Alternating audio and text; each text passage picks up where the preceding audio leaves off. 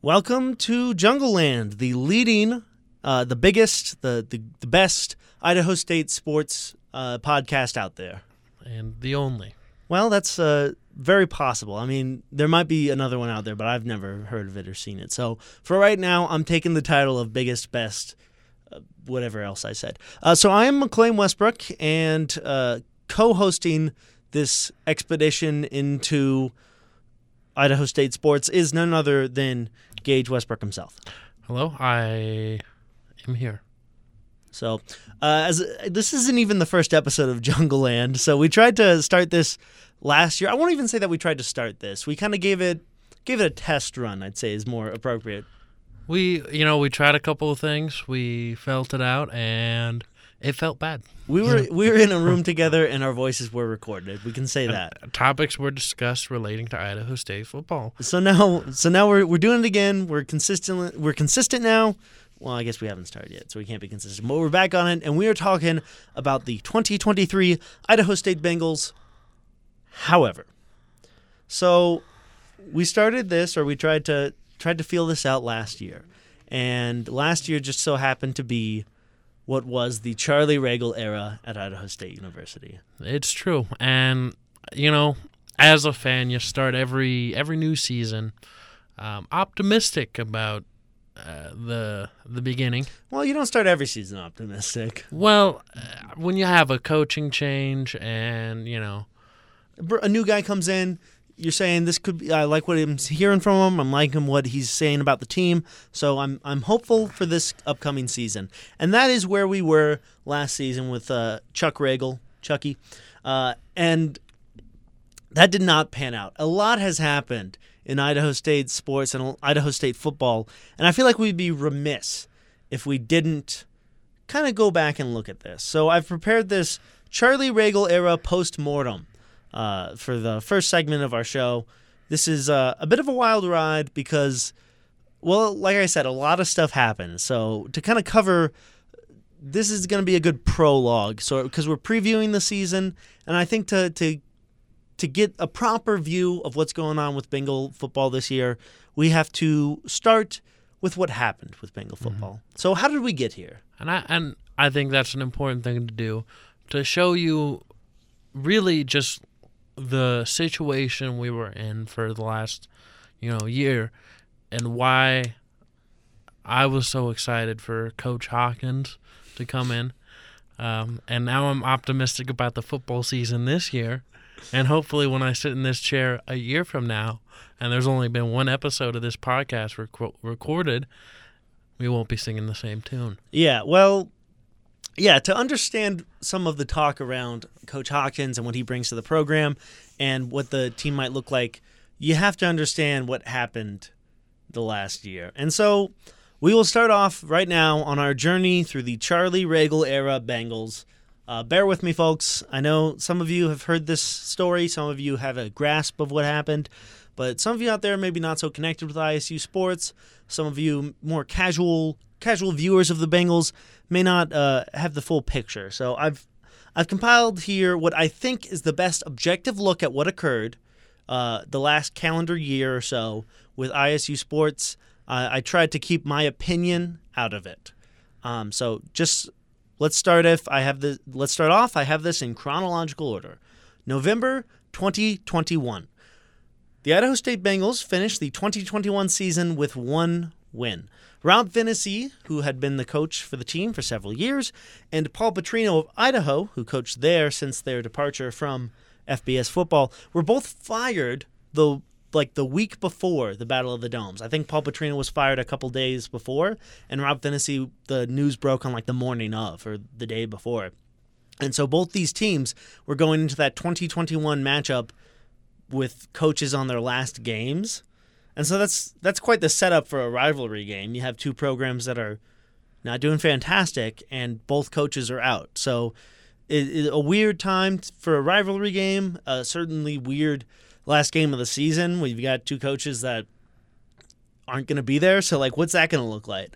Idaho won 14-0 in a pretty uneventful game, and not a great not a great game, because you have low-scoring games that you got your defensive struggles that you say, hey, that's great defense. If you're a football fan, you like that. That was just not a great game. Certainly a unique game to add to the unique history of the Battle of the Domes. I remember the futility I felt watching it. It really matched the futility of the whole season. And so we get to December 2021 when Idaho State University announces Charlie Ragle, successful high school coach from Arizona and some coaching experience in the Pac-12, is hired to take over the Bengals coaching job. He says Pac-12 is the strongest conference in the nation. certainly nothing bad will happen with Charlie Ragle as head coach, and nothing bad will happen to the Pac-12 conference.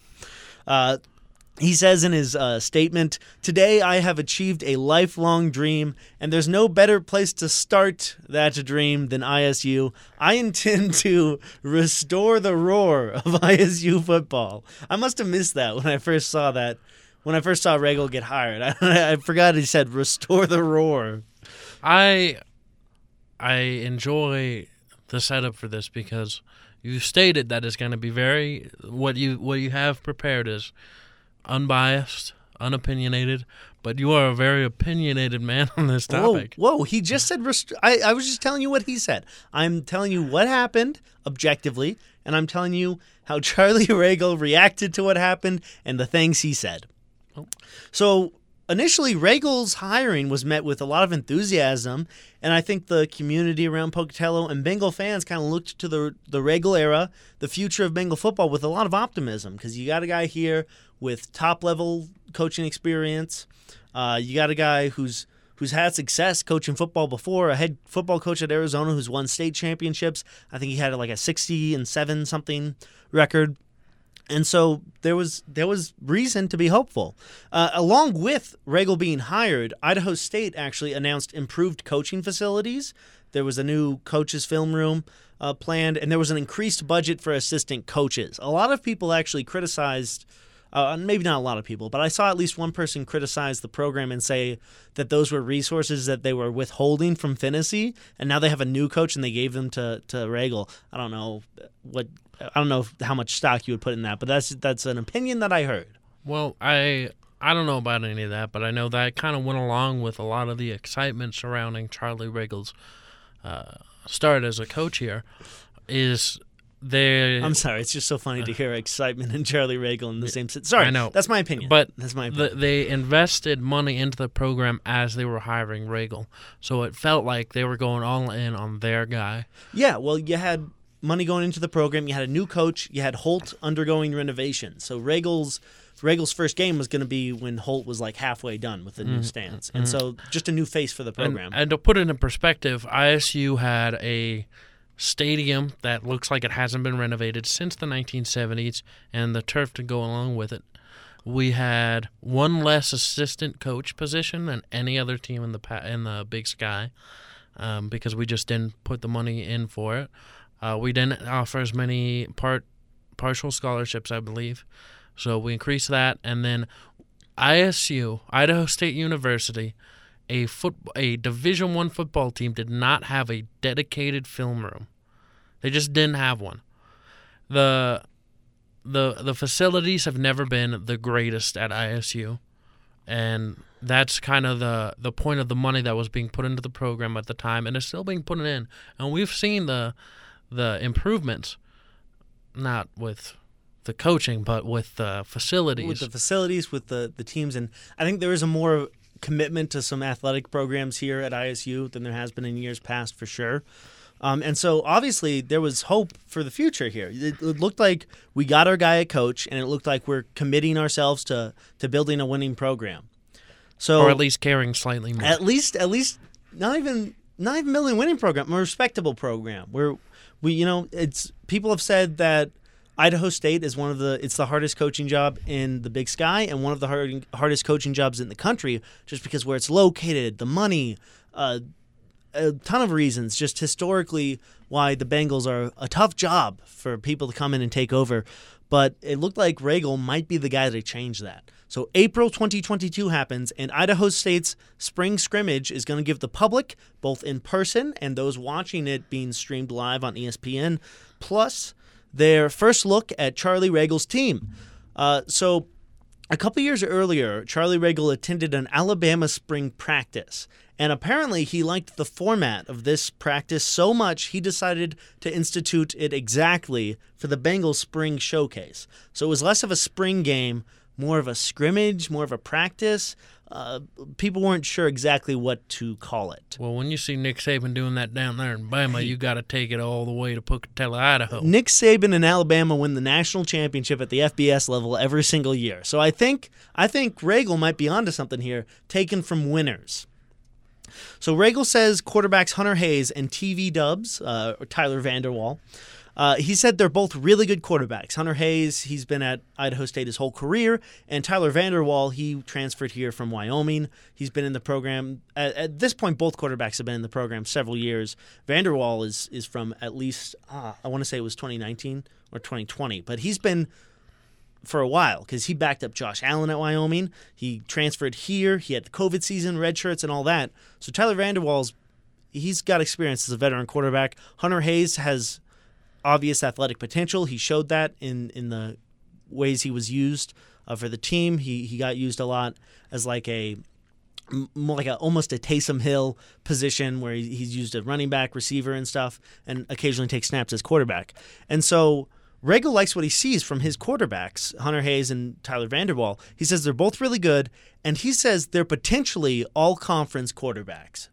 So that's a big thing for Ragle to say, because for those quarterbacks to reach that next level of all conference, he's putting a lot of stock into what he can do for ISU and how the team can change. So at the conclusion of ISU's spring scrimmage, I was there, and I remember that the team broke the huddle after the end of it, and they all celebrated with their new coach. So they were all running up and jumping at him as he was being interviewed by the broadcast crew for ESPN+. And so the whole team goes over there. They're celebrating with him, and it looks like the team is behind this new coach. That's a great sign. You see the team cheering for him, getting behind him, literally getting behind him in the camera shot. June 2nd, 2022. The Idaho State Bengals make national headlines. Oh, no. Their defensive backs coach is arrested for first-degree murder. So there are always setbacks when Hey, Rome wasn't built in a day, guys. Nothing's easy. So here's the thing you got to know about building a program.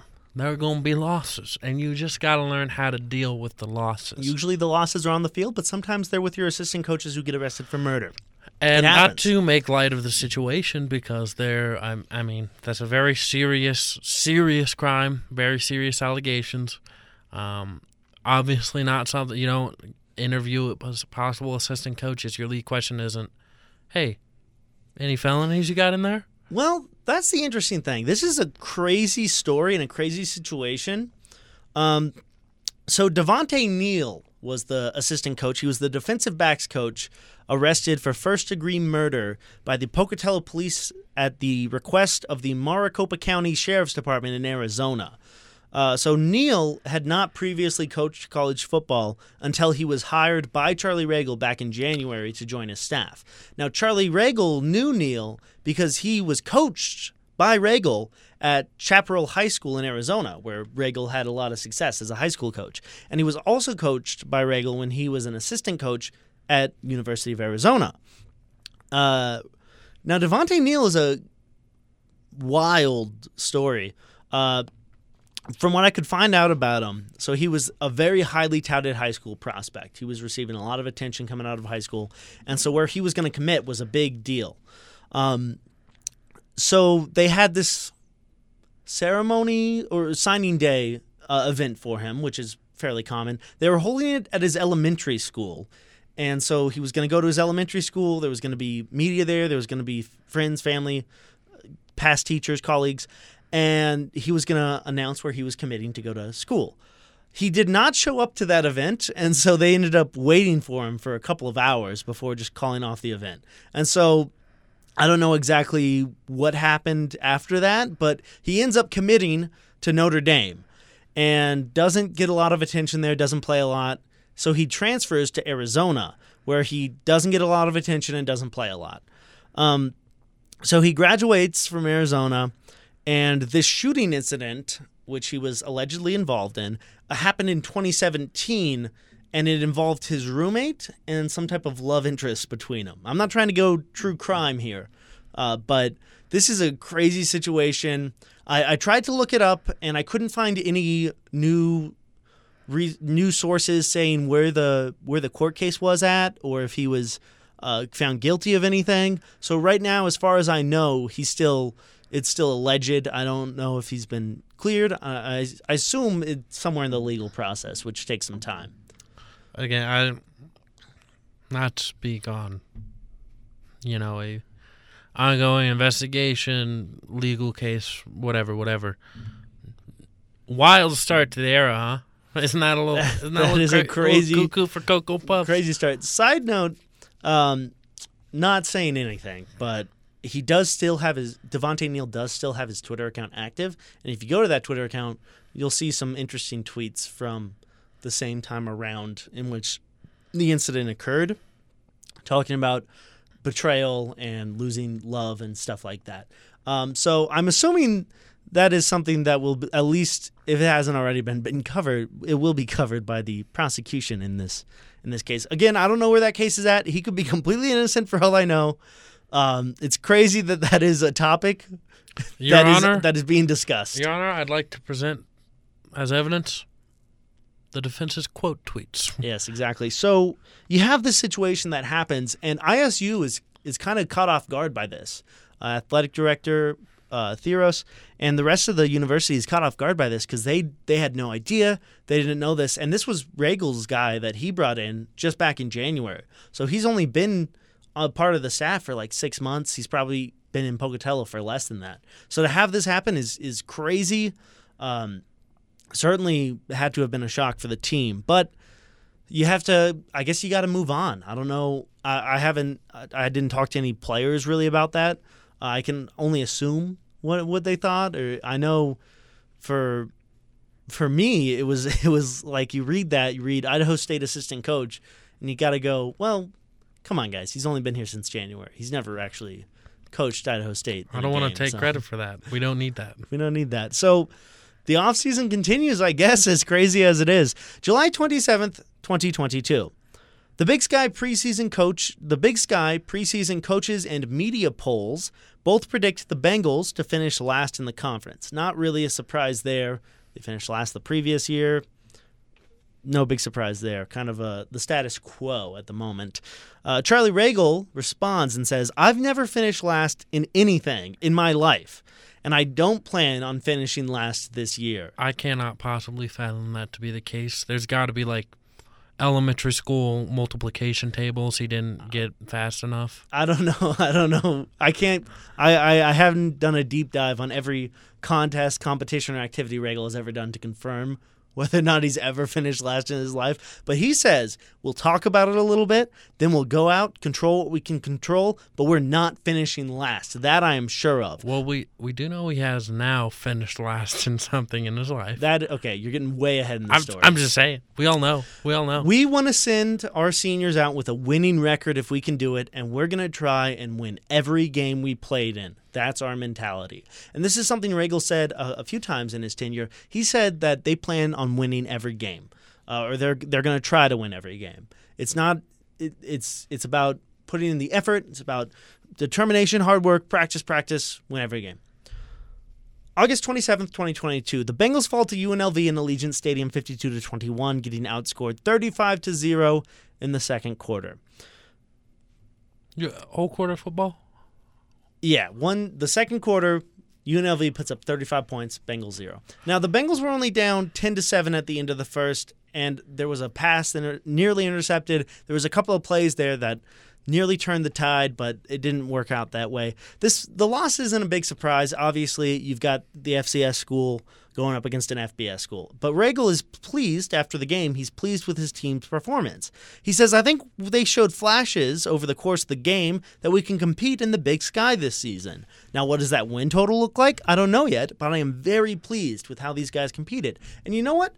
The score's not great. Losing by 31 points, not fantastic, but 51-21 against UNLV in brand new Allegiant Stadium down in Las Vegas, Nevada. Hey, that's a performance that you can say, hey, our guys went out there and gave it all they got. We had a couple of great plays, great moments. So I'm with Ragle here. You know, I like what I saw out of the team.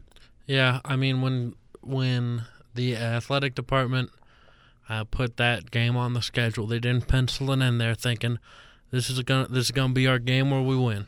This is gonna be the home opener or away game to open the season. We're gonna win this one, put our season off right. They thought, we need to make some money for the football team, and this is probably the best way to do it. Hey, everyone knows what these games are. You make some money. You try to get through them, showcase a little bit, don't get injured, bring some money home. And if you suddenly get a win against an FBS opponent, great, but that's probably not going to happen here for these Bengals. Plus, they got to play in, I believe, was it the first game ever played in Allegiant Stadium? I don't know about that, but I do know that. Or is it 2 years old? I think it was open the year before. But the big thing is you also expose the team to a national market that way. A ton of alumni in Las Vegas for Idaho State. So this was kind of a weird schedule. The first 3 weeks of the season, you had the game against UNLV, then you had a bye week, then you had a game against San Diego State in San Diego before you even started your home games for ISU. So September 10th, 2022. You're 3 weeks into the season, and we're playing San Diego State.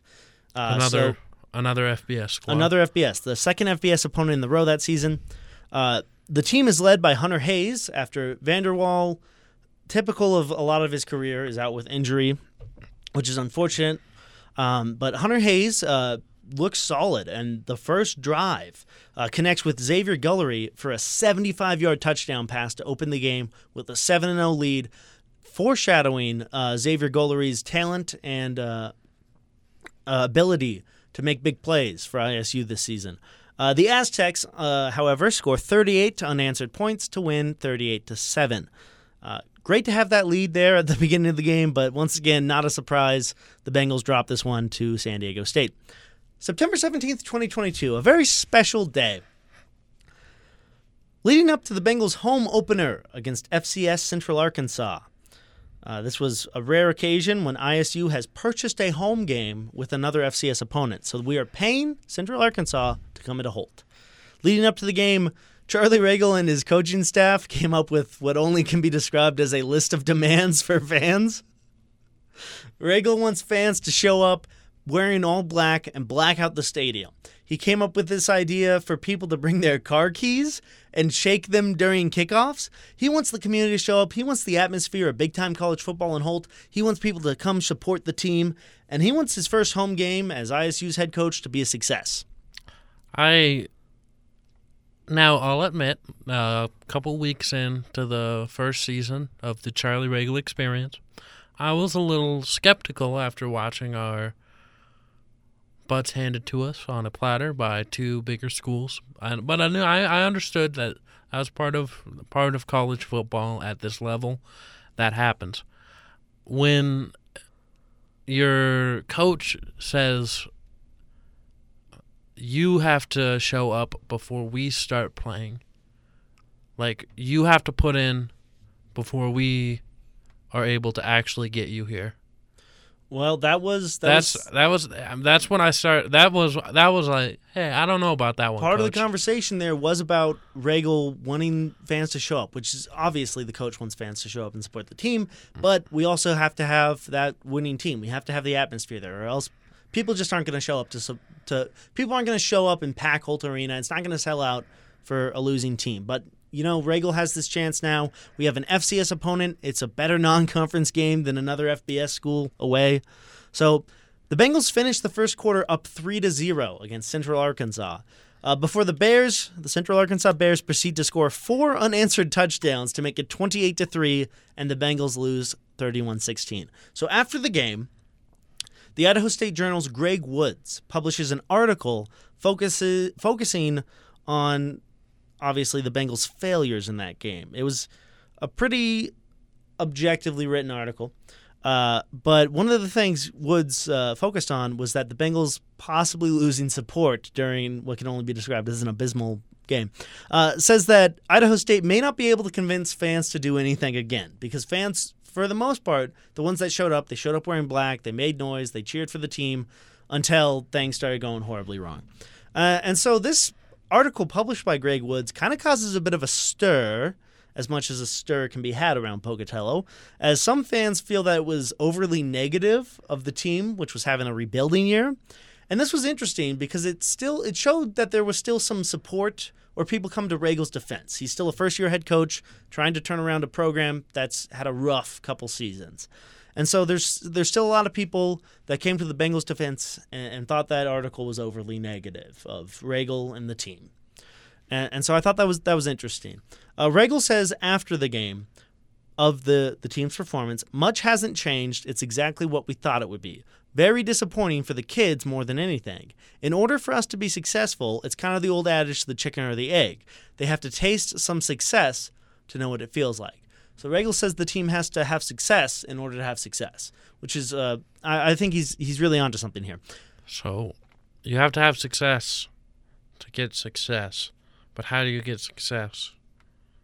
It's like a circle. It's like the chicken or the egg, just like Ragle said. An astute observation. So the next week, our Bengals travel to Greeley, Colorado to take on the Northern Colorado Bears, and they've had kind of a similar success rate as Idaho State in recent years. So Northern Colorado, not the strongest program in the Pac. I'm sorry, the Big Sky. Keep making that Freudian slip there with the. It's been on my mind, man. It weighs heavy. Sorry. But these two teams, Idaho State and Northern Colorado, go into halftime tied at 14. So Idaho State's hanging in there with another school, an away game. The Bears scored 21 points in the fourth quarter to win 35-14. Bad. That's not good. So October 1st, 2022, the Bengals have their third Bear-based opponent in a row as they host the 4-0 Montana Grizzlies in Holt Arena. Montana Grizzlies, Big Sky royalty. The game is being broadcast locally.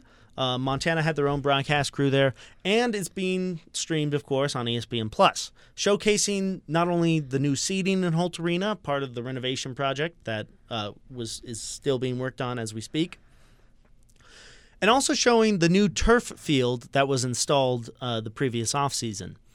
As Brent Wahlberg of the Grizz Fan Podcast said, games in Holt are always a little bit weird for the Grizz, and this one certainly was as well. So Montana lives up to their reputation of being the big bad bear and goes up 28-6 on the Bengals in the third quarter. In the last 5 minutes of the game, though, the Bengals score on a touchdown pass, get the ball back, and score on a rushing touchdown from Sagan Gronauer, who's taking over for Hunter Hayes, who got hurt earlier in the season. And they make it 28-20. Suddenly, the Idaho State Bengals are only down by 8 points against the Montana Grizzlies with 50 seconds to go in the game. Let me do some calculations. That's a one-possession game. We can win this. What are you going to do in this situation, Gage? You just scored a touchdown. You kick the extra point. You're down by 8. 50 seconds left. What are you doing at home? Do I have any timeouts? You have no timeouts left. The Bengals have no timeouts. Grizz have a couple. So you're saying the only way I win this game is if I get myself one more possession, one more chance to get this ball down the field. You need the ball back. Grizz get the ball. They're just going to run out the clock. I'm going to kick an onside kick. Okay, great. That's not what happened. With 50 seconds left and only hope for the Bengals to get the ball back and score, the only thing they can do is try to, like you said, onside kick. Instead, special teams guru Charlie Ragle inexplicably has freshman kicker Ian Hershey kick the ball 30 yards down the field directly into the hands of the waiting Montana returner. Montana gets the ball, kneels it, game's over. So watching this back, first off, it's puzzling because I'm not sure exactly what the strategy was because it wasn't a full dedicated kickoff, and it certainly wasn't an onside kick. This was the ball went down the field. So I don't know if it was an attempted onside kick that Hershey might have just hit the ball wrong and it ended up going way much farther than he thought it would or what. But this was not. I don't even understand how that, because an onside kick the only way I could see that happening is if he was trying to strike the ball down and have it pop up off the ground or the turf. towards his side. But even then, the ball didn't even go that direction. So the flight of the ball is insane to me because it didn't create hang time, so there was no way the Bengals were going to be able to get under it. It wasn't in a strategic location. It looked like a normal kick that was 20 yards short. Yeah, the thing is, Ian Hershey, young kicker from Highland, but he's a good kicker. I feel like if he was trying a legitimate attempt at either an onside or give the ball hang time, I feel like it would have at least looked a lot better than that. Maybe not been successful, but been more of a convincing effort. And if that was honestly a botched attempt, it comes down to your preparation on practice days when you run through these situations as a special teamer. It should be pretty easy to work those in because really, if you're the kicker, you have 3 plays. You have punts, field goals, kickoffs.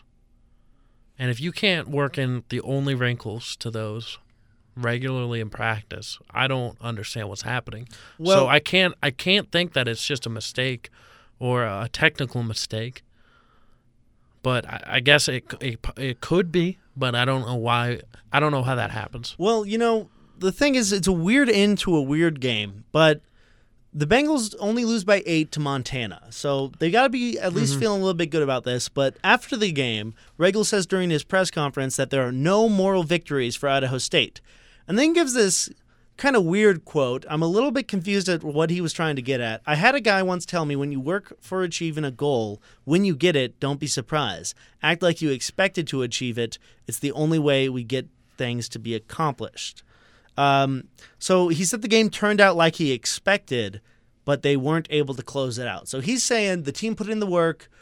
He's got Sagan Gronauer and Xavier Guillory next to him during the postgame. Says these guys really helped the team out. We expected this kind of result of being a close game, but we just weren't able to close it out. So I guess he's getting at the team just showed improvement because they had this close game against Montana. So the following week, the Bengals take the second part of their Montana schedule and travel to Bozeman, Montana to take on a formidable Montana State Bobcats team, the team that was just in the FCS National Championship the year before. So the Bengals score on their opening drive, but they missed the extra point to go up 6-0. The Bobcats then score 37 unanswered points to win the game 37-6. Coach Ragle there, however, was not there.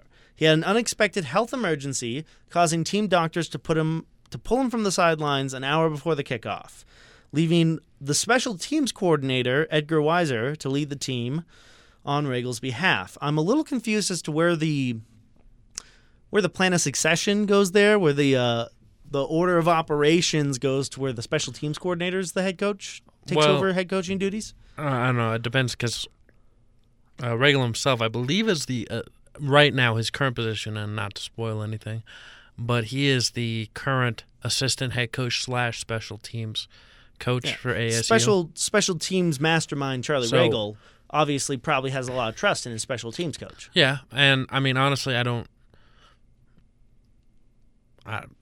I would assume that if you're a big special teams guy, you run most of that. Mm-hmm.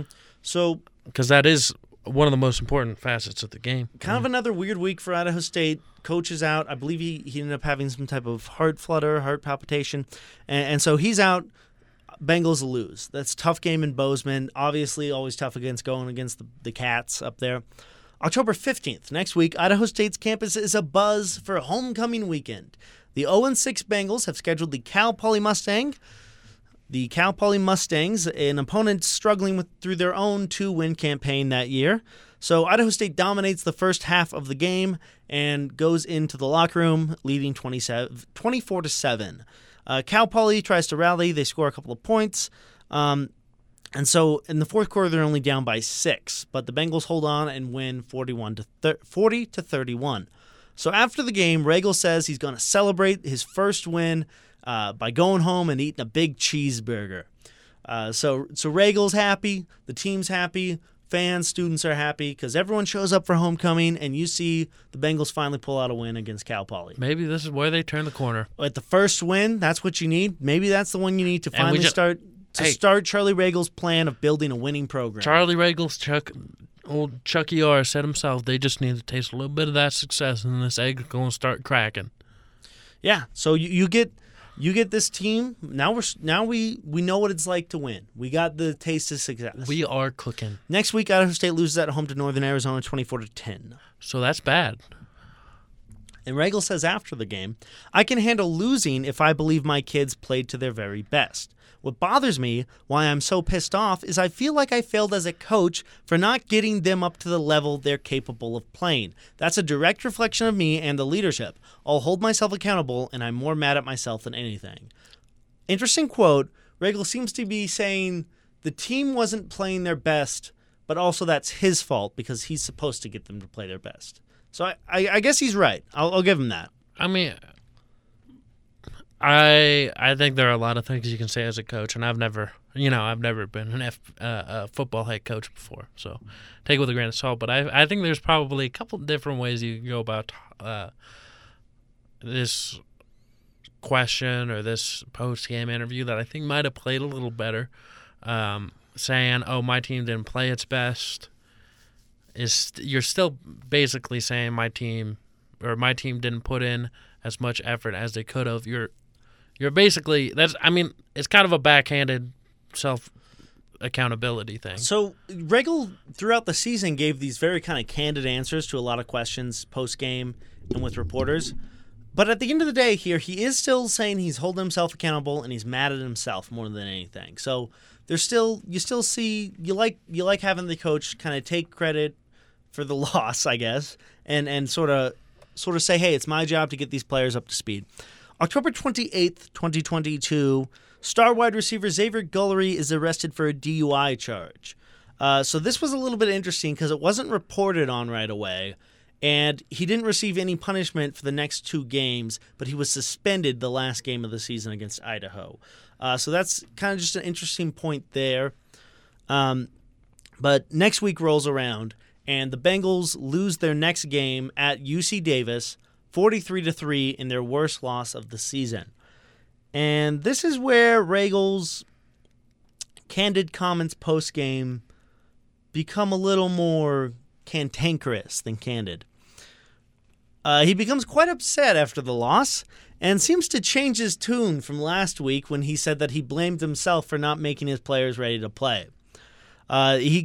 There's a lot of quotes here, so we'll work through some of these. The most frustrating thing, if you go out and you just get beat and they flat out beat you, I can live with that. You lost. But we got right down the field on the first drive. We're knocking them off the line of scrimmage, we're throwing it, we're making connections, and they schematically didn't do anything different the rest of the half. And we didn't seem to generate any offense. Our defense played lights out. Very seldom do you give up 43 points and say that, but they played on a short field the entire night. We couldn't conjure up anything to emulate anything that looked like a drive. We're not a very good football program or a very good football team. These guys aren't miserable enough to make a change. They're just comfortable. I'm uncomfortable. I've been in Pocatello 9.5 months. I'm miserable. A little tone coming out there. I don't think that's the way he said it. I read the quote. So you have Ragle last week. He says it's his fault for not getting these guys up to play. And now he's saying these guys are too comfortable losing games week after week, and they're not miserable enough to play good football to try to win. I think it's absolutely ridiculous to say you're the one who's miserable when you're the one who took a 5-year contract, and these kids are playing for their scholarships, they're playing for their education, they're playing in the city that they grew up in or the area they grew up in. They have family in the stands who are watching them get their butts kicked 43-3 by an in-conference opponent when a couple weeks ago they only lost by 20 to an actual FBS team. I think this was a ridiculous quote when he said it, and looking back now, it's even more ridiculous to play the victim and say, I'm the one who's miserable, not these kids. I'm the only one who cares. When just for these players to play every week is like being in a car crash. You hear that quote, in the news a lot or in media a lot. Playing football week to week is like being in a car crash weekly. So they're putting their future health on the line for this, for you. They're putting their education second. Players aren't making a coach's mental salary. And physical well-being second.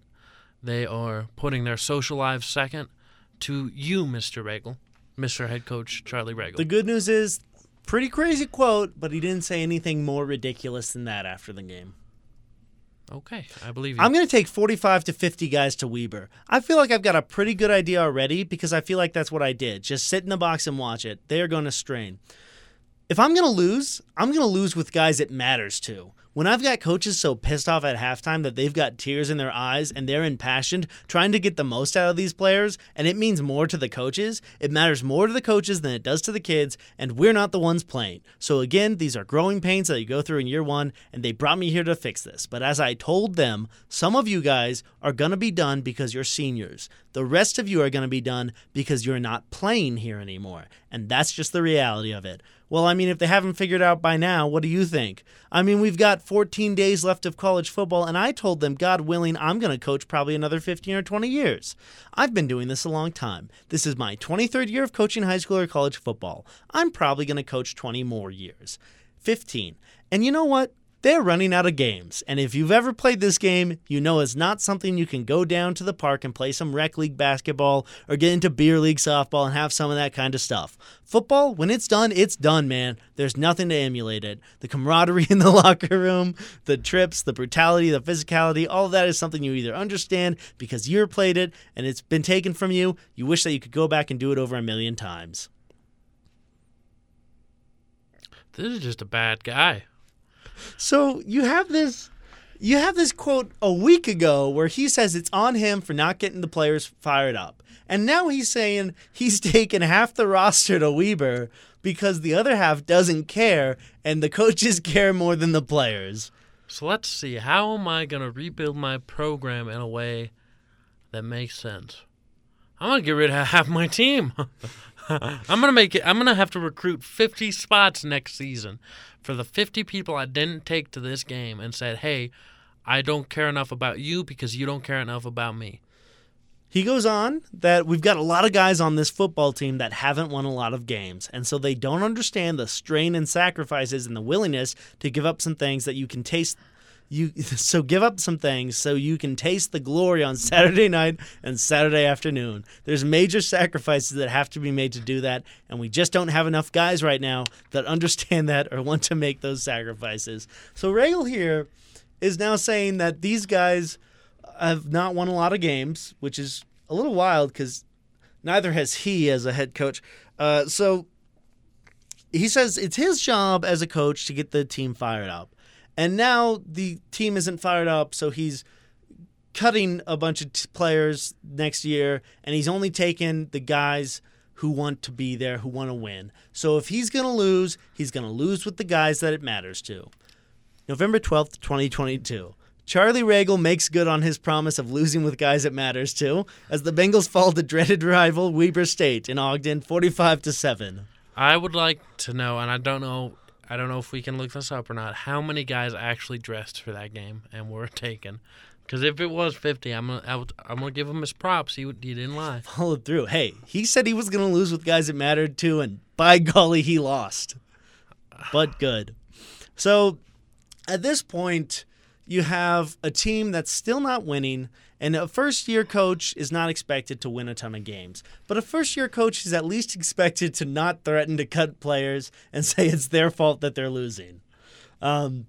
So at this point, I can only imagine, Ragle talks about the camaraderie in the locker room of college football. I can only imagine what the locker room is thinking, and the fans and the community have now kind of rethought a lot of things about Ragle, and the general attitude now is, why would you say those things? And we lose to Weber, the school closest to us in the Big Sky, our rival Weber State that we don't beat often. We just lost to them 38 points, and you're not going to bring a lot of guys to play Weber. What I like when you make this sort of comment, I what I think I see is a coach who can't handle losing, and not in the way a good coach can't handle losing. I think when Ragle lost games, he felt like he had to blame somebody, or he had to make excuses for it, or had to put the blame somewhere. Sometimes it was himself, and sometimes it was his own team and these players. And, obviously there are good coaches that they don't want to lose. They hate losing with the passion, and that's a good thing. You don't want to lose. But when you lose, that's not a moment where you go all hellfire and brimstone on the entire program. It's, what did I do poorly and what can I do better? And that's what you're trying to teach these student athletes is, hey, we lost. We have been losing. But each one of these is a learning experience. Obviously, you can't learn from experience and do better if you don't have the opportunity because your coach just cut you because he didn't think you cared enough. But I think Charlie Ragle just couldn't handle the challenge. He wasn't up for it. I think he was not good enough, thought he was good enough, and when he realized he wasn't good enough, he had to blame somebody else and blame the players, blame literally anything other than himself to make it look better for his next opportunity. Ragle kept talking about how the players didn't have enough success to know what winning took. I don't think because apparently he was this great high school coach. Maybe if he had lost a couple more games, he'd know what losing was like and how to come back from it. But he was not good at that. But hey, terrible season for Idaho State. But all of that doesn't matter anymore because it is November 19th, 2022, and that means rivalry week, baby. It is the Battle of the Domes in Holt Arena for the third year in a row. And, so Idaho State's opponent in the Battle of the Domes went through something of a renaissance with head coach Jason Eck, and we're looking at two very different teams right now. We've got the hapless Bengals and the potentially playoff-bound Vandals. If they win this game, they're got a good chance of making the playoffs. If there's ever a game to give it your all as a coach or a player, this is it. This rival week, you can spoil it for your in-state rivals. Coming up to the game, Ragle said there's nothing we'd love better than to spoil the playoffs for the Vandals.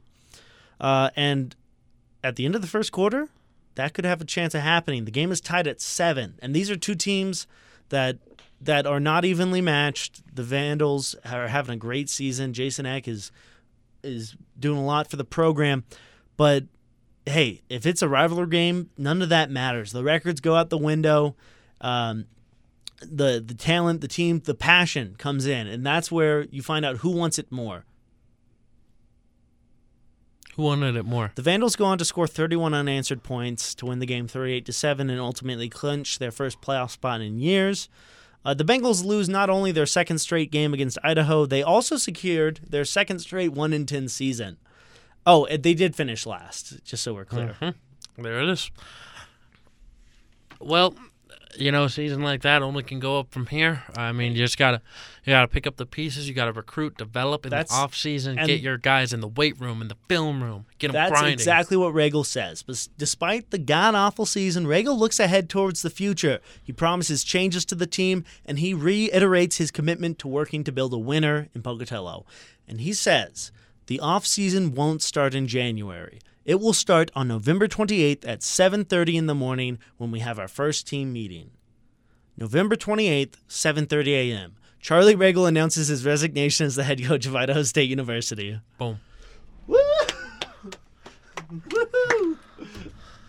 And while, a lot of emotions build up throughout the season, and you see that coach, and obviously he's passionate about something, and you hope he's passionate about building a winner.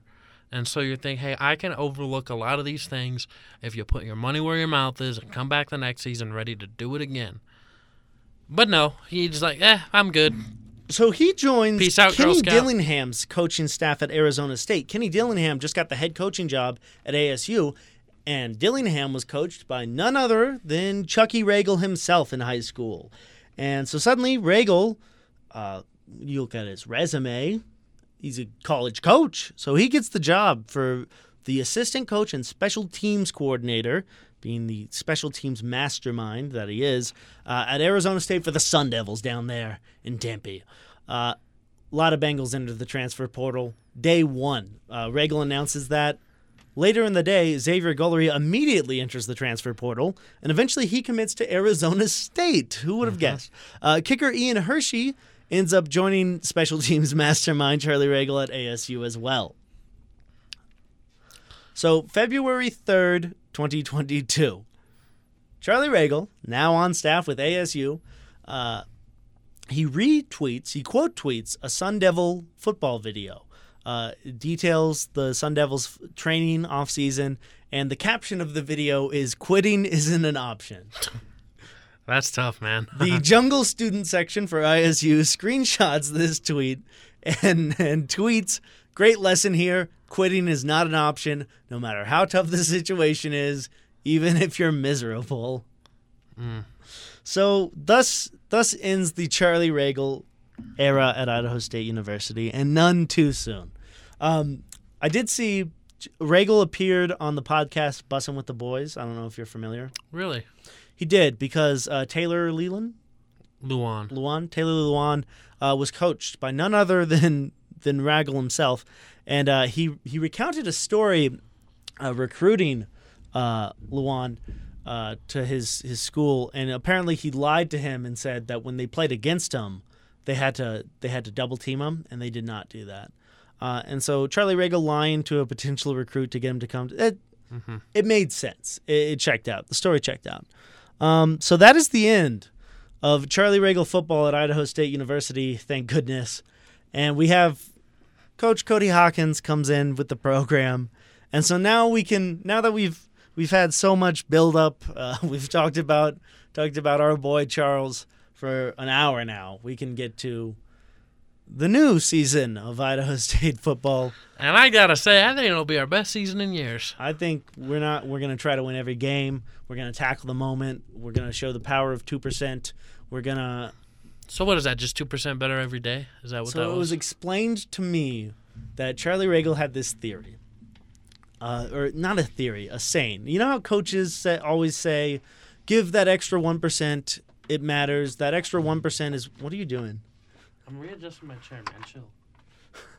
Charlie Ragle had this thing where coaches say all the time, football coaches say, give that extra 1%. If you give 99%, imagine if you gave that extra 1% at the end of the day. So you're going to get better than everyone else who's not giving that extra 1%. So Ragle's thing was give that extra 2%. And so instead of giving that extra 1%, give the extra 2%. So it's the power of 2% extra that you give. No, that's elite, bro. I like that one. That was just how it was explained to me. So that's great. Why don't you just give like an extra 100%? So give 200. I don't know how fractions work. I'm just trying to remember. The defensive coordinator actually had one I liked. What was it? I don't know. I don't know what you're talking about. No, he had a good saying. It was a good coach saying. Well, Coach Hawkins has not been as active on social media and painting some of our buses to have some mottos and hashtags as Ragle was, which is a shame. That's too bad. That's what we needed. Was a couple more hashtags, I think we would have gotten this program going. Look, and I understand as a fan you do this every year with your team. I watched Charlie Ragle say all these things and then do something else, and, got burned. I really felt like we got burned by Charlie Ragle. But I'm happy to report Cody Hawkins is going to lead us to the promised land. Big Sky championships in our future. That is, unironically, that is the hope. So this season, obviously, going to be tough because you're taking over what just happened. Your first-year head coach, you're instituting a new system, new program. So I've had the opportunity, the privilege of going to a lot of these fall camp workouts that are open to the public in Holt Arena. The schedule's posted online somewhere, but definitely show up to those if you can. But you're going to see a lot of kind of basic what you see in fall camp. So it's not as intensive as like an actual practice. They're going through a lot of installing different plays, installing offensive line stuff, and then sort of just going through the motions, teaching the basics or reiterating the basics. So here I have some notes of what I've kind of seen out of fall camp for the Bengals this year so far. First off, a lot of quarterbacks on the roster. There's like six quarterbacks on the roster, and I don't think there's like a strong contender for the starting quarterback job. I will be surprised if it doesn't go to Hayes, just because he's been there the longest. But Hawkins hasn't really said if there's one quarterback that is leading. There's still, I guess, I don't even know if there's a competition for it because he hasn't really talked about it too much. However, Keegan Thompson out of Shelley, Idaho, he's been on the Bengals for a year now, and he's kind of had a little bit of hype built up around him. He's a local product. He can run. He can throw. And from what I've seen of him in these fall camps, again, not a lot of intensive practices, but I think he's looked good. I'm becoming a Keegan Thompson truther. I'm liking what I'm seeing out of him. Again, I'll be surprised if Hayes doesn't get the start just for seniority reasons. But Thompson, he's looked accurate. He's looked poised. And I think he has that mobility to run. I wonder what Hawkins' philosophy is going to be, because he didn't pick most of his roster. Probably 60% of it, I would at least, probably are not guys that he selected to be there. And a lot of the times in college football, you got to build your offense around the resources that you have. So I'm wondering how Cody Hawkins, what his offense will look like, because I know he loves to pass the football. Well, yeah, he promised they're gonna be throwing the ball in the dome. They're taking full dome field advantage. And I can respect that. I also think that our quarterback play the past couple of seasons has not been excellent. It's been a lot inconsistent. You have those injuries with Hayes and Vanderwall, and they've shown talent, they've shown potential, but it definitely hasn't been what it could be.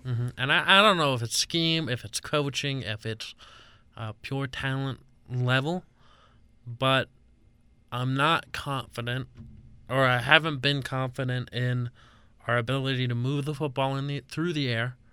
I am a power football truther, as you say, you're a Keegan Thompson truther. I like to see just big boys just moving the ball down the field slowly. I don't think that's something carefully. We're going to see a ton of out of Hawkins' offense. I do think so Hayes has always been kind of a mobile quarterback. He runs a lot. And I don't know how much of that was just his ability to run versus necessity to run with the offensive line troubles that ISU has had. So I think Hayes definitely has the ability, if he stays in the pocket, he's patient and goes through his progressions. I think he has the ability to be the kind of quarterback that Hawkins might be looking for. I do think Keegan Thompson also has that ability. He's kind of showed that running ability in high school, but he, again, has that accuracy. The interesting thing, not for this season, but Idaho State did just get a commitment out of 3-star quarterback Davis Harsin out of Eagle High School, whose dad coached at Auburn and then coached at Boise State. And so I think, one, that kind of proves Hawkins' commitment to the passing game, but two, if we get Keegan Thompson in there this year, or if we get Harsin in there next year, and we can actually start having a little bit of success, imagine what that'll do for the program, recruiting these local guys from Shelley or from Boise. I'm calling Boise local, but recruiting these in-state guys and having success with them, I think that could be huge for ISU, because you have family, you have alumni, you have friends that'll come to games at ISU if they're in state. It's not that far unless you're way up in Moscow or something. But they'll come to games, they'll watch the team, they'll follow their kids, obviously. And that's how you grow a program on a macro level. Because besides just gaining success, you're going to see more fans pop up. You're going to see a lot more support across the state. And I think that's something that started because I want to... Was it the linebacker post? Because they have 6 incoming linebackers that are all from Idaho. That's great. But yeah, that just, like I was saying, that goes to show the commitment to recruiting locally. And Hawkins, he's from Boise, so obviously he has the potential to recruit out of there. But I want to focus on KTIK FM out of Boise, The Ticket, 95.3 FM. They've done a couple interviews now with Cody Hawkins. That's incredible that Idaho State is getting that media coverage in Boise. Obviously, Hawkins, Boise State, went to Boise, Bishop Kelly, so you have that interest there in what Cody Hawkins is doing. So Boise is interested in what their guy from Boise is doing, especially now that he's only 4 hours away in Idaho. People are going to tune into that. So you have Hawkins. He hasn't even done anything yet, but he's already gotten so much more interest, I feel like, in Idaho State since he's come here less than a year ago. And I hope and I love when coaches make themselves available to the media. I hope he doesn't fall into the same trap that Ragle did, because I think one of Ragle's biggest problems was that he would share whatever he was thinking openly to the media after every game for as long as they wanted him to. Yeah, and that's crazy because that's not the attitude you would expect from someone at Idaho State. And that's the thing, is when you make those comments to the press that quickly after a loss, where you start to blame players and say they're not playing hard enough, they don't care about it enough, that is going to affect how your players view you, and that'll affect their commitment to you, not to the game, because they are committed to the game. That is why they are here. That is why they are sacrificing so much to play, because they know what sacrifice is like, but that doesn't always translate to wanting to sacrifice for you, Charles. So, well, it's one thing for a coach to yell at players in the locker room, after the game, during the game, whatever. That obviously happens in coaching. But to go out and say those things to the media, to have it blasted in the paper, Facebook, local, that is a whole different thing. And that's exactly not what you want your coach to do. Your family, your friends, your colleagues, the coaches that tried to recruit you to different schools are all going to see that and are all going to think about it a certain way. I'd be very surprised if something like that happens with Hawkins. Everything so far has been so positive from him. He's talked about wanting to not focus on winning so much as helping out the players. He has not promised success immediate. He's promised we're gonna help these players. We're gonna develop them. We're gonna show them support and love. And I don't see Hawkins, however the season goes, saying some of those things on air or to the press. And like I said, that is crazy because that is not the attitude you would expect from Idaho State. And that is, I think, very realistic expectations that were not set with the last coach. Yeah, but again, regular era is done. We can have our laughs about it. We can have our fun. It's the only way we can. If we can't laugh at it, we have to cry at it, and we can't do that. So all that aside, I love recognizing and laying that out, because when you're at this point with your program, where you've got a bunch of guys leaving, even your best player is Xavier Guillory. I mean, that is a big loss for the program. So you're coming in with a depleted roster. You're trying to get recruits. You have to sell Pocatello and Idaho State University outside of athletics to a lot of kids who've never heard of it before and probably isn't the most attractive option. It's not Boise State. It's not. So you have to sell that, and you have to be realistic with yourself and with your players to make sure that you don't end up, 0-7 to start the season, and you're like, why am I even doing this? You can't. Recruiting in state is huge for every program. But back to summer camp, fall camp actually. Honestly, just knowing that fall camp is happening is the only thing getting me through the month of August right now. But like I said, Keegan Thompson's looking great.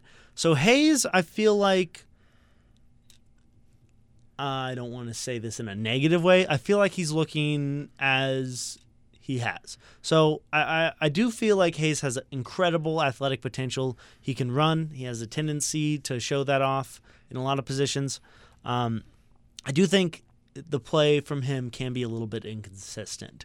And obviously that's something he's working on, something he's trying to avoid. But I think it'll be interesting, obviously, to see how this quarterback situation works out. And I wonder if Hawkins will kind of use those first couple of games in the schedule this year against San Diego State and then against Utah State to sort of as almost like a preseason game and see how those quarterbacks do if there's not a clear-cut starting quarterback. Yeah, a lot of the times when, I went to one of the fall camp practices. It's a lot of technical work being done, a lot of fundamentals, a lot of just physical talent, or not physical talent, but drills being conducted, and you don't really get a good feel of what the team is like. Like, you see all the players, they're running through, whatever, footwork, passing, offensive line drills. So you don't get a really good idea about the identity of the football team outside of maybe just how they interact with each other, how the coaches interact with the players. One of my next points, actually, about the defense. So a couple things about the defense, but one of them, they're having fun in camp, I feel like. So a lot of these drills, just kind of the way they're constructed, I feel like the defense typically has an upper hand. But it does seem like our defense is beating the offense in a lot of these drills. Some of the O-line stuff is turned out in favor of the defense. But what I like seeing from the defense is that they're celebrating a lot together. If they get an interception during a practice drill, they're celebrating. Players are getting on the field, they're jumping up and down, they're yelling. The defense is coming out and practicing with a 3-3-5 look so far in fall practice. And that's something that Hawkins and his staff have brought in. That is not something that we ran before. And I think that's going to be interesting, because I was listening to the Grizz Fan Podcast, and they were talking about Montana running the same 3-3-5 defense. It's ran by TCU. It's ran by a lot of programs. And it's a great scheme if you have the players to execute it. Because you have to have the linebackers that are able to have that speed to get in those gaps and to stop the offense. So I think it'll be interesting to see that. And you bring up the linebackers that were recruited out of the state. So I think that might also show some of Hawkins' kind of commitment to focusing on that scheme and kind of bringing in the defense he wants. As a quarterback, I wonder, as a former quarterback, I wonder what his sort of mindset about the defense is. Well, I think obviously if they're running 3-3-5, the expectation is they're going to be playing, and I believe it's the case in the Big Sky, they're going to be playing some pass-heavy offenses, which is why teams like TCU run that specific defense. I was going to say the air raid offense from UC Davis, where Hawkins coached at. They play in the Big 12.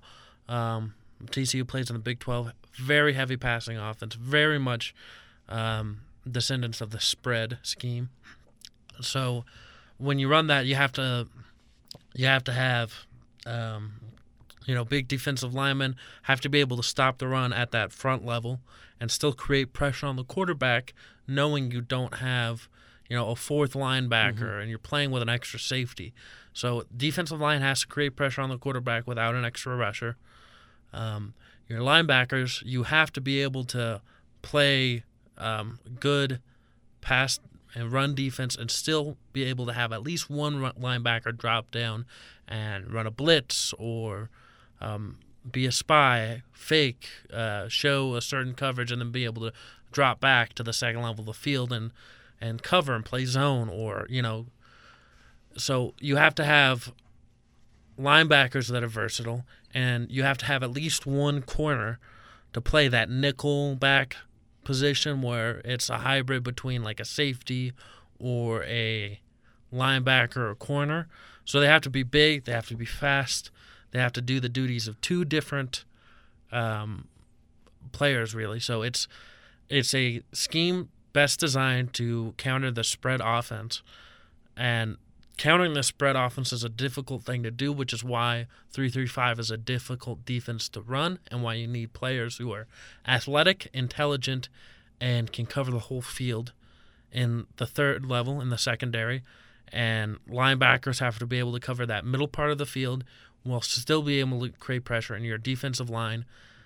You've got to have run stoppers and people who can rush the quarterback. So it's asking a lot of the players that you have, and it'll be something that they'll have to grow into if they're not used to it, and something that they'll have to recruit for. So Coach Hawkins, defensive coordinator, I believe, let me Let me double check. But the defensive coordinator, Josh Runda. So Runda will have to get guys to fit that scheme, and it may be ugly to start with if they don't have a good personnel fit. Yeah, I think that'll be interesting to see how that develops over the course of the season. Obviously, you would expect and hope that as players are more used to it and coaches teach it and they run it throughout the season, it gets better. Big question is how are they going to have success if they don't taste success first? I think that's a real good thing to ponder about there, as Ragle said himself. I'm sorry, that's a crazy thing to say because he's. No, I'm sorry. We're not on Ragle. We're not talking about Ragle anymore. But to set up that question of how do players have success? Well, they have to taste success. So how do I have them? Well, I guess my hands are tied. I can't. Mm-hmm. Yeah. So it's just crazy. So again, fall camp. So far, I've seen a lot of good things, a lot of positives. I feel like the whole defense has been impressive so far in fall camp, and so it's kind of a question of, well, what's going on? Is our defense good? Is the offense playing poorly? It is also interesting to see the defense kind of take center stage a little bit when you have a offensive-minded coach like Hawkins. And obviously, with how camp has worked out, it's hard to draw definite conclusions so far. But again, we're seeing, at the very least, we're seeing the defense is celebrating. They're having fun together. I saw, I think Hayes got knocked down or got bumped into after a play, and he got up and slapped hands, high-fived, shoulder patted the defensive lineman. Mm-hmm. So obviously from your older quarterback, you like seeing that. So a lot of new looks coming to Idaho State this year, offensively and defensively. And in another sense, a lot of new looks coming for Holt Arena and possibly for the Bengals uniforms. So these are obviously a little less football-centric topics, but Holt Arena, the renovation is nearing completion. So they have both stands, both sides of the stadium now, new seating. Looks great with the orange and black, with the IS logo on there. Mm-hmm. They got the new ceiling on Holt. And I gotta say, massive improvement. First off, that ceiling is doing a lot of work. I didn't notice how different it was until earlier today. You sent me a side-by-side of old Holt versus the new Holt taken at the same angle. It is incredible how different it looks in there. It's a lot brighter.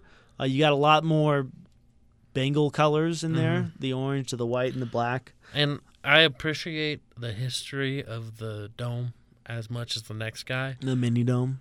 The ASISU mini dome has served its purpose for many years, but those seats were terrible. They were a product of their time. Not only terrible to sit in, but terrible to look at. They were a product of their time. It was bad. Yeah. The ceiling didn't age because it had, I don't know what happened, if it was water damage or what, but it ended up being this ugly brown yellow water damaged looking all the thing. Rafters and pieces. Yeah, and the rafters for some reason were blue on top of the ceiling. A lot of questions. And then you just had it just didn't have a lot of it had quirks, but it didn't really have an identity. Well, I think it still has quirks and now has much more of that identity. So it's not quite finished yet. They have almost the whole field down, the turf down, except for the the west end zone. Mm-hmm. And that is not down because they're still working on the new meeting room that's happening, that's being constructed in that corner of Holt. So that's going to be interesting to see how that looks. The graphics that they drew up of it make it look real slick, and so it's looking like it's going to be a nice addition to Holt. Look nice, and I wonder if they're going to plan something like that for the other three corners in Holt Arena, or the hoarder corners as they're commonly referred to. I do enjoy the fact that the tunnels just lead right out into the parking lot. Mm-hmm. That's something I realized attending these fall camps and seeing the new additions to Holt is that I kind of never realized just like how much is dug into the ground out of Holt, because you got the dome over it, but that's it starts at ground level and then it just goes over. Well, and so like the stands and the field itself is kind of dug into a hole there. And that's something that you don't realize about Holt Arena until you really think about it. Because it's old, very early design for indoor stadium. It's the second oldest indoor stadium in the United States, the oldest on a college campus. It only got beat out by the Alamo Dome like a couple of years before. The Astrodome. Or the Astrodome, thank you. What you don't realize is it's essentially two sets of identical bleachers covered by a metal roof. Like they put a metal shed just on top of a pretty basic football stadium. Well, that's exactly what they did with the Kibbe Dome. Holt Arena came first. Exactly. Kibbe Dome ripped But it it's essentially like if you took... U of I took their actual football stadium and just built a roof over it. Yeah. It's basically that. Like if you went to like a large high school, well, not even large, medium-sized high school football stadium in Texas. Where you just have those two sets of bleachers on each side. You have two sets of bleachers. They look basically the same. There's no, it's just two rectangles. You just build what looks like a grain silo or a grain barn over it, and that's what you got for a potato warehouse. I prefer to. Yeah, potato warehouse. But we also have the new President's Deck up there on the north side. That looks a lot better this year. Mm-hmm. Last year it was up there, but it just looked weird and kind of out of place because you still had the old walls behind it. You still had the old roof. So it was like, what is that doing here? Now, like, it all looks a lot more cohesive. So I'd say, like, last year was a weird year for Holt. It just looked off, having, like, it half done or, like, a third of the way done, I guess. Well, so having a lot of these new It kind of reminded me Oregon State had half a stadium last year.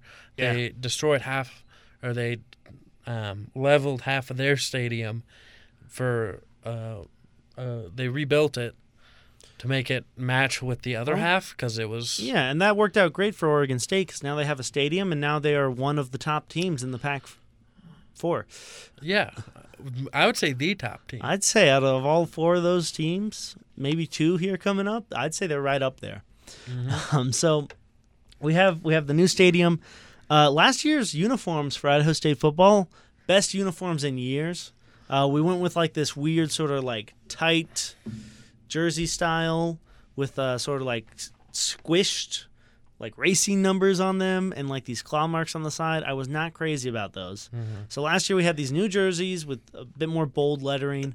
And then we had stripes on the side that were actually like normal jersey stripes. Just they look great. Kind of a race car number, I guess. But race car number. I thought they had a pretty classic feel, except for the helmets. Which I was gonna say the helmet situation was interesting because we had our regular IS Chrome logo. For the black helmets, they put the Bengal head logo on it, and then for the Idaho game, they put the old vintage Idaho State logo on it. The downside being all of those helmets, I think, had the jersey numbers on one side of the helmet. Not crazy about that look at all. Not a fan. Mm-hmm. I don't mind jersey numbers. I don't like the metallic orange because it doesn't fit with the rest of the jersey. It's not the same shade of orange. I get what they were going for, and maybe with a different uniform it would work a little bit better, but definitely not my favorite design choice. But it did look like at Big Sky Media Days they had a Bengal helmet out. Mm-hmm. New design. And so you got rid of that. It did look good. Still like that white finish. You got rid of the chrome in favor of like a glossy IS interlocking logo. And then the stripes on the helmet. Could not tell if it was the logo on both sides or if it still had the jersey numbers. So, and you are an anti-jersey number man. I am anti-jersey numbers on the helmets. I don't like it. It doesn't look. I don't think it looks clean, especially with the jersey numbers on one side of the helmet. What are you doing? I do think also it didn't really work anyway because with the color they were. Hey, Idaho State equipment. I'm not ragging on them. They do great work, and they had some killer uniforms last year. And like I said, the helmets were great because you had the 3 different logos variants that they used. But the jersey number helmets, it was like a white number on the white helmet, so you couldn't even read it, especially not with the chrome. So it was difficult. But we've got Holt Arena now. We've got new uniforms, new helmets, and we got football played at 4 p.m. just as God intended. Yes, sir. Hey, if anybody from that equipment staff is listening to this, and I know that's, may or may not happen. Iffy. But if you're listening to this, that black jersey, orange pant combo looked phenomenal. I like the solid colors, man. Solid colors are fine. I'd like to see those orange pants out a lot more. I'd like to see orange on orange uniforms, maybe a little white on orange. I just like the orange pants. I wonder what they're going to do, because we're playing football at 4 p.m. now. I wonder if there's going to be more of those sort of blackout games, because now that we have the translucent panels on the north wall of Holt there, I don't know how much they're going to do when the sun sets at 5 p.m. in the fall. Huh. That's a good point. I wonder how much light that'll let in, because, when they turn the lights down, we all take our phone flashlights out for the players to take the field. Yeah, I realized last season that's something kind of exclusive to Holt Arena, because there's no light in that arena when all the lights are off. There's there's like doors with windows and stuff, but for the most part, it's like pitch black when that happens. So I wonder how much that's going to be affected. I wonder if they're going to do anything kind of creative with halftime shows or lighting and stuff like that. So a lot to look forward to this season. We kind of did a bit of a debrief, did some notes for fall camp there. We did the post-mortem of the Charlie Ragle era. He will be not missed, at least not by the hosts of this podcast. I don't know if there's anyone out there in Bengal Nation or Jungle Land. I don't know if there's anyone out there in Jungle Land that is wishing for the return of Ragle. I can't imagine so. But if there are, let me know. So this was, I don't know. We're definitely going to preview ISU's first game. I don't know if we're going to record again before that for another kind of camp or practice episode. So we'll see about that. In the meantime, hey, I think, I don't know who it was, but someone I saw, I think it was an ISJ article, but someone was saying Bengal fans might have some PTSD this year. Yes, we do. But this year's different. I promise. I promise this year's different. So, hey, be ready for this year. Be excited. Show up to Holt, and before you know it, we're going to be hosting a playoff game in Holt Arena. Yep, and go Bengals. Go Bengals down in Jungle Land.